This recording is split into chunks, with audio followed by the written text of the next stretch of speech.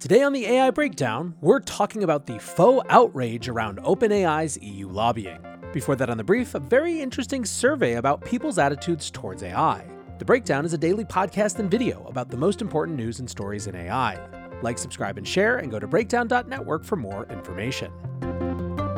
Welcome back to the AI Breakdown Brief, all the AI headline news you need in 5 or 7 or whatever number of minutes it takes. Today we kick off with a study from Capgemini Research. Their new report is called Why Consumers Love Generative AI. And there are a couple big banner headlines that are really quite surprising. First of all, they show that boomers followed by Gen X have the highest level of awareness of AI tools. Millennials come in the lowest in this survey. The study also suggests that they're really trusting when it comes to AI. 73% of consumers trust content written by generative AI. 53% of consumers trust generative AI-assisted financial planning. 67% of consumers believe they could benefit from receiving medical advice from generative AI. And 66% of consumers would seek advice from a generative AI tool on personal interactions or relationships.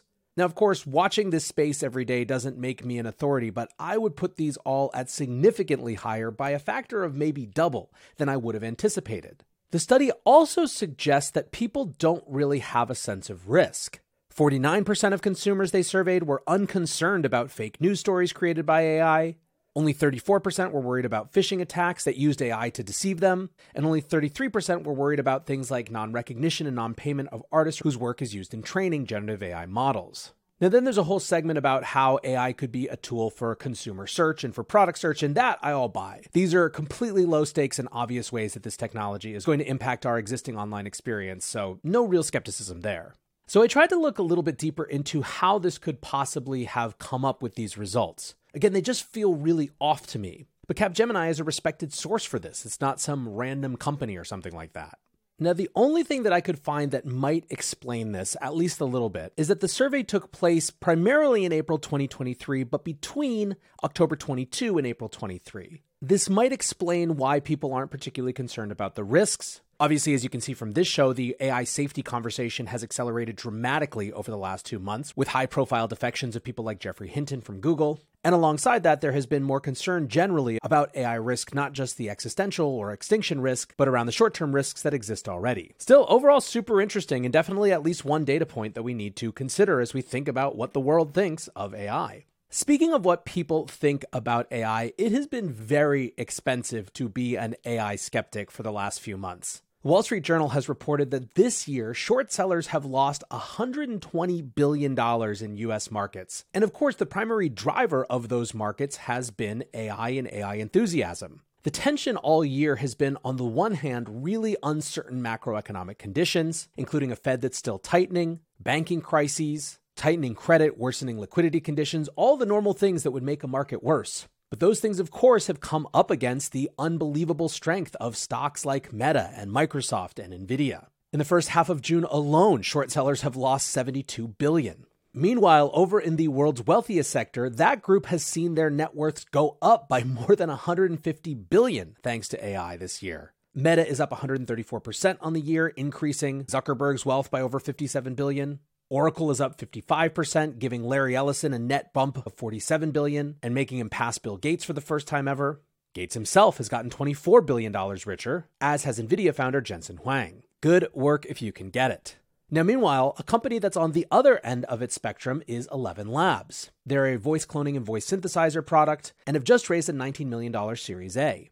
Now, you'll remember last week we talked about their new speech classifier. Speech classifier is a safety technology that allows people to upload an audio clip and find out if 11 Labs models were used to generate any portion of that audio. Speech classifier has come online, and 11 Labs has also announced a new feature suite called Projects. It's a production workflow that allows people to create and edit long-form spoken content directly in the platform.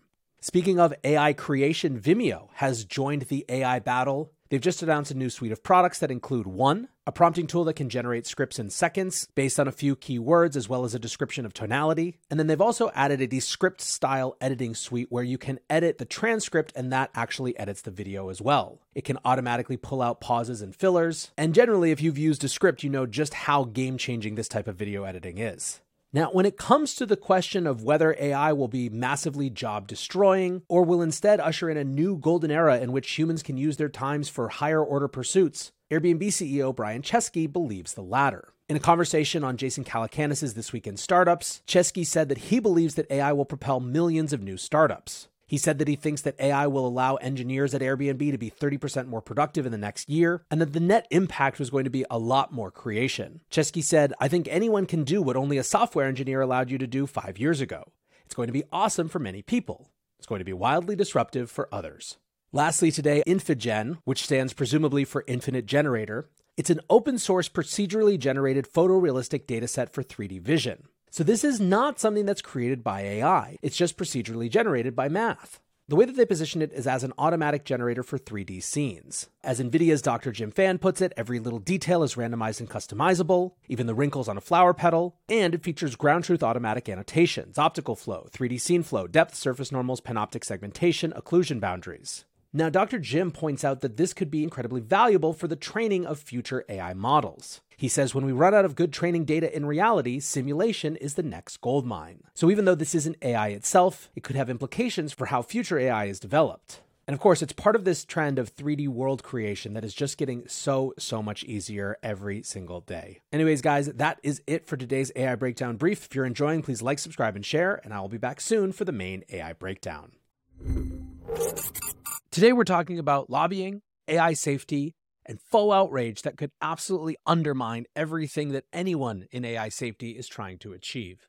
Welcome back to the AI Breakdown, aka a live NLW aneurysm today. I woke up this morning to a scoop from Time magazine. Billy Perigo, the investigative journalist behind said scoop, writes, "Flashing red light emoji, scoop. OpenAI lobbied the EU to weaken forthcoming AI regulation. Even as in public, it calls for stronger AI guardrails," documents obtained by Time show.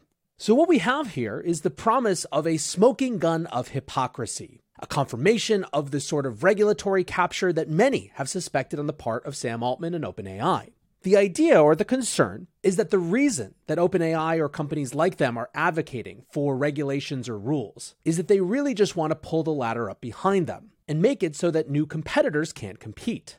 Now, by extension, they also want the rules to be things that they can actually comply with. And so, of course, they have an incentive to, as Times puts it, water down those regulations. Now, in question is a white paper on the European Union's Artificial Intelligence Act from September of last year. And it's worth starting with a little bit of context. The EU started the process for the EU AI Act in 2021. This was pre-generative AI. It was designed to be a risk-based approach, in which there were different remediations, recommendations, policies, mechanics, etc. for different AI based on what it was actually being used for. In other words, the EU theoretically recognized that there was a difference between generating an image and using AI to profile future potential criminals and arrest them in advance. Now, importantly, mid-2022 is when DALL-E, GPT-3, and Stable Diffusion all came out, showing the promise of generative AI. That hadn't really been considered in the first year of drafting this act, and so the European Parliament quickly worked to graft on a set of new provisions for generative AI. Now, of course, when you graft on new provisions that have been considered for less time, there is naturally going to be a bit more calibration required. This is inherent in any sort of policy process. There is precedent for how to deal with this in Europe with the MiCA, or Markets and Crypto Assets Regulation Act. In MiCA, which was started during the ICO boom, they made the determination to not include too much about NFTs and DeFi, even though those things have been around for a couple years now, in the rules that were passed just this year. The reality was that those issues were different than the context that had been negotiated, and so they needed to be saved for MiCA too. Now, of course, in the AI Act, they weren't going to ignore generative AI completely, but they did need to race to catch up, and so as part of their consultation with the EU, OpenAI was asked to present some suggestions, and in September 22 did in the form of this white paper that Time has now published. Before we discuss the way that Time framed this, let's just look at what the actual paper says. The first section is all about what classifies as a high-risk system. Again, the EU was making different rules for how risky something was, and so OpenAI was of course concerned with whether its tools would be labeled high risk or not. Basically, what they argue in this section is that the way that the rules were written at the time, their general purpose models such as GPT-3 might be considered high risk because they could theoretically be used for high risk purposes. In contrast, however, OpenAI writes, by itself, GPT-3 is not a high-risk system, but possesses capabilities that can potentially be employed in high-risk use cases. Accordingly, we have dedicated significant resources to determining guidelines, best practices, and limitations for uses of our services. We currently outline a set of high-stakes applications in fields such as law, medicine, politics, finance, and civil services, where applications proposed to be built using our services are subject to additional scrutiny that requires clear identification and management of risks. We consider and continue to review on an ongoing basis the different ways that our systems may be misused, and we employ many protective measures designed to avoid and counter such misuse. The current framing may inadvertently incentivize an avoidance of active consideration of ways that a general-purpose AI system may be misused, so that providers do not have, quote, sufficient reasons to consider misuse and can avoid additional requirements. The fundamental nature and value of general-purpose AI systems are that they can be used for many application areas. We do not think it would meet the goals of safe and beneficial AI to inadvertently encourage providers to turn a blind eye to potential risks. We suggest reframing the language to incentivize rather than penalize providers that consider and address system misuse, especially if they take actions that indicate they are actively identifying and mitigating risks. The second section is about a provision that would designate a huge portion of content generation systems as high risk because they generate, quote, text content that would falsely appear to a person to be human-generated and authentic, or, quote, audio and video content that appreciably resembles existing natural persons. OpenAI again points out that they have a number of systems in place to allow them to verify synthetic origins of images, have rules around people purposely using their tools to mislead, and suggests instead that the AI Act can, quote, sufficiently require and ensure that providers put into place reasonably appropriate mitigations around disinformation and deepfakes, such as watermarking content or maintaining the capability to confirm if a given piece of content was generated by their system. TLDR, the way that at that time the provision was written in the AI Act would make content generation AI a priori high risk versus trying to put in place systems that prevent high-risk uses for the underlying technology. The third section is about what they call new conformity assessments for substantial modifications. Basically the idea that if OpenAI's model, which was previously approved, gets some big update, it needs to be approved again. On the face of it, the principle isn't disagreed with, but what they talk about is the fact that this gets very murky very quickly. In other words, what constitutes a substantial modification? Software in the modern world is deployed extremely iteratively. Small updates are pushed constantly rather than there being one big update per month or anything like that. Now, even with that, OpenAI's only suggestion was to create an exemption for updates and modifications that are made for safety or risk mitigation reasons. With, by the way, the ability to be rolled back should there be compliance concerns thereafter. The fourth and final section is really just about debating what uses are high risk or not, which is of course what the European Parliament was doing at the time, and in some ways this is just OpenAI participating in that conversation. The examples they give include job seeking, basically saying yes, it's high risk if AI is being used exclusively as the way that someone is selecting who should be hired. But there's also plenty of uses of AI which could help modernize and significantly speed up and improve the job-seeking process, such as people using generative AI to write better job descriptions. They make a similar argument around vocational training. The piece concludes, given the continued advancement of AI systems capabilities, we expect that currently unknown high-risk use cases will continue to emerge, making it important to ensure that the AIA remains agile in capturing ongoing developments. Quickly capturing new high-risk AI systems and removing those which have proven themselves sufficiently low risk must be low friction. So that is the actual piece that this whole scoop was based on. But let's now talk about how Time magazine decided to frame their piece. First of all, the headline, exclusive, OpenAI lobbied the EU to water down AI regulation. It's hard to ignore the politics of choosing the phrase water down to describe this, but let's continue. The lead reads the CEO of OpenAI, Sam Altman, has spent the last month touring world capitals where, at talks to sold-out crowds and in meetings with heads of governments, he has repeatedly spoken of the need for global AI regulation. But behind the scenes, OpenAI has lobbied for significant elements of the most comprehensive AI legislation in the world, the EU's AI Act, to be watered down in ways that would reduce the regulatory burden on the company. Now, I don't know about you, but that sounds a little bit different than what we just read. Now, stunningly to Time, it appears that the EU might have actually thought some of the ideas and suggestions were good.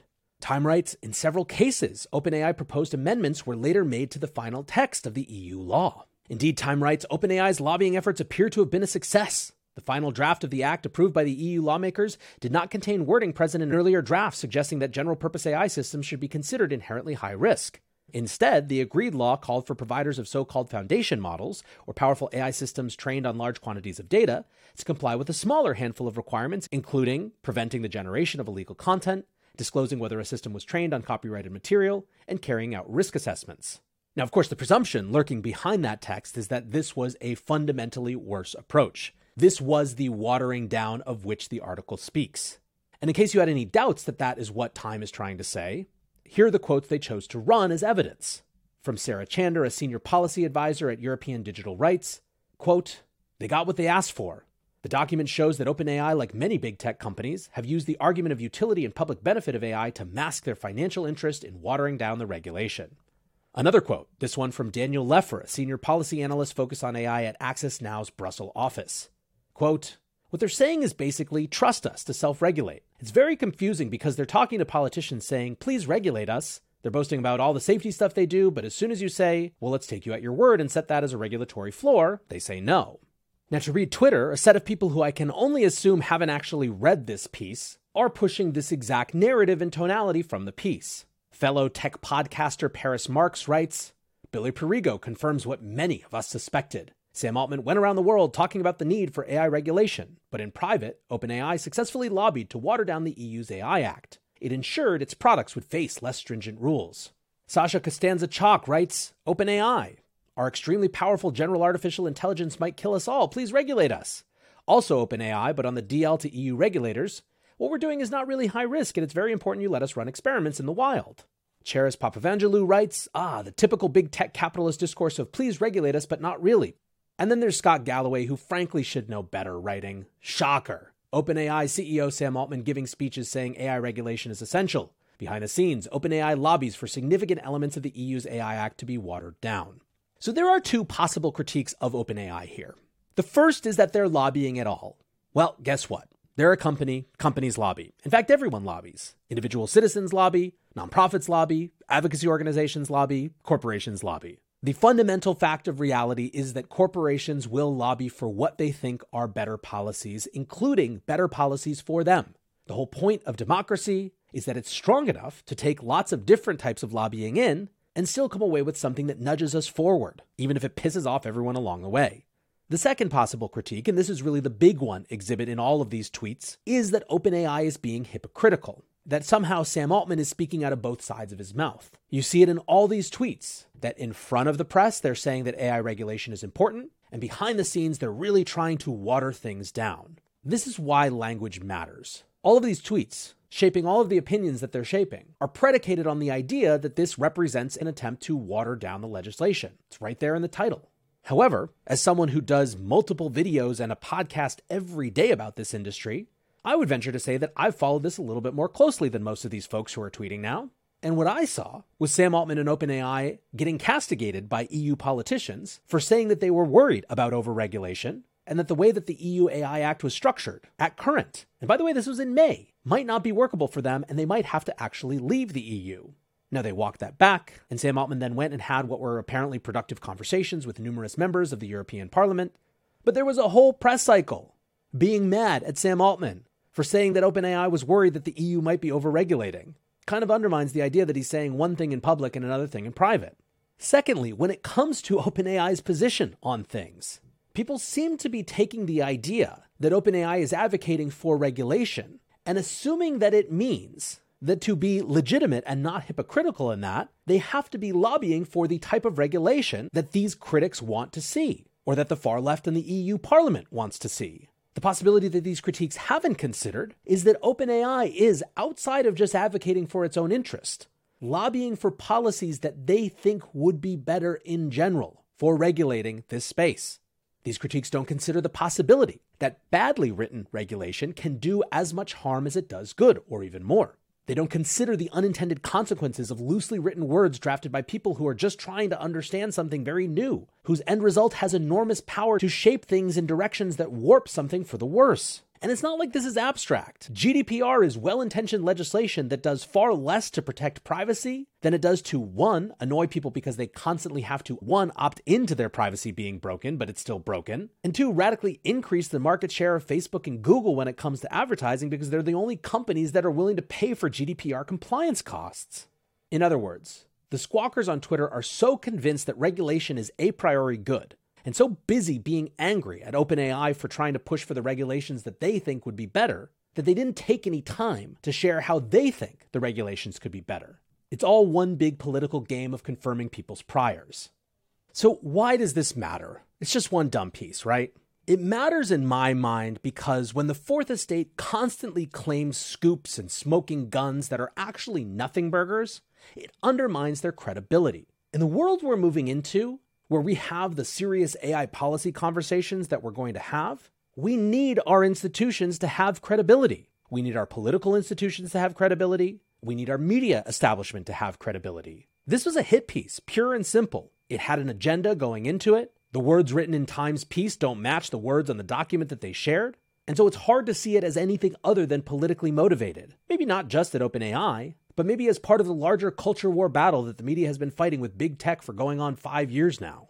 Bad critique doesn't hold companies' feet to the fire. Bad critique undermines important critique later on. Bad critique doesn't lead to change, it leads to people tuning out. And so for people who are genuinely concerned about the risks of AGI, they should be frustrated that Time is wasting its scoops and its exclusives and its heightened Twitter drama on a non-story for the sake of clicks. But whatever. So I have a podcast so I can go out and tell you what I think about the news instead of just having to listen to the garbage that is fed to us constantly, passed off as fact, and wrapped up in a bow to get us angry in predictable ways. That's it for today's AI Breakdown. If you're enjoying this, please like, subscribe, and share. Check out the podcast version in the newsletter. And until next time, don't believe everything you read.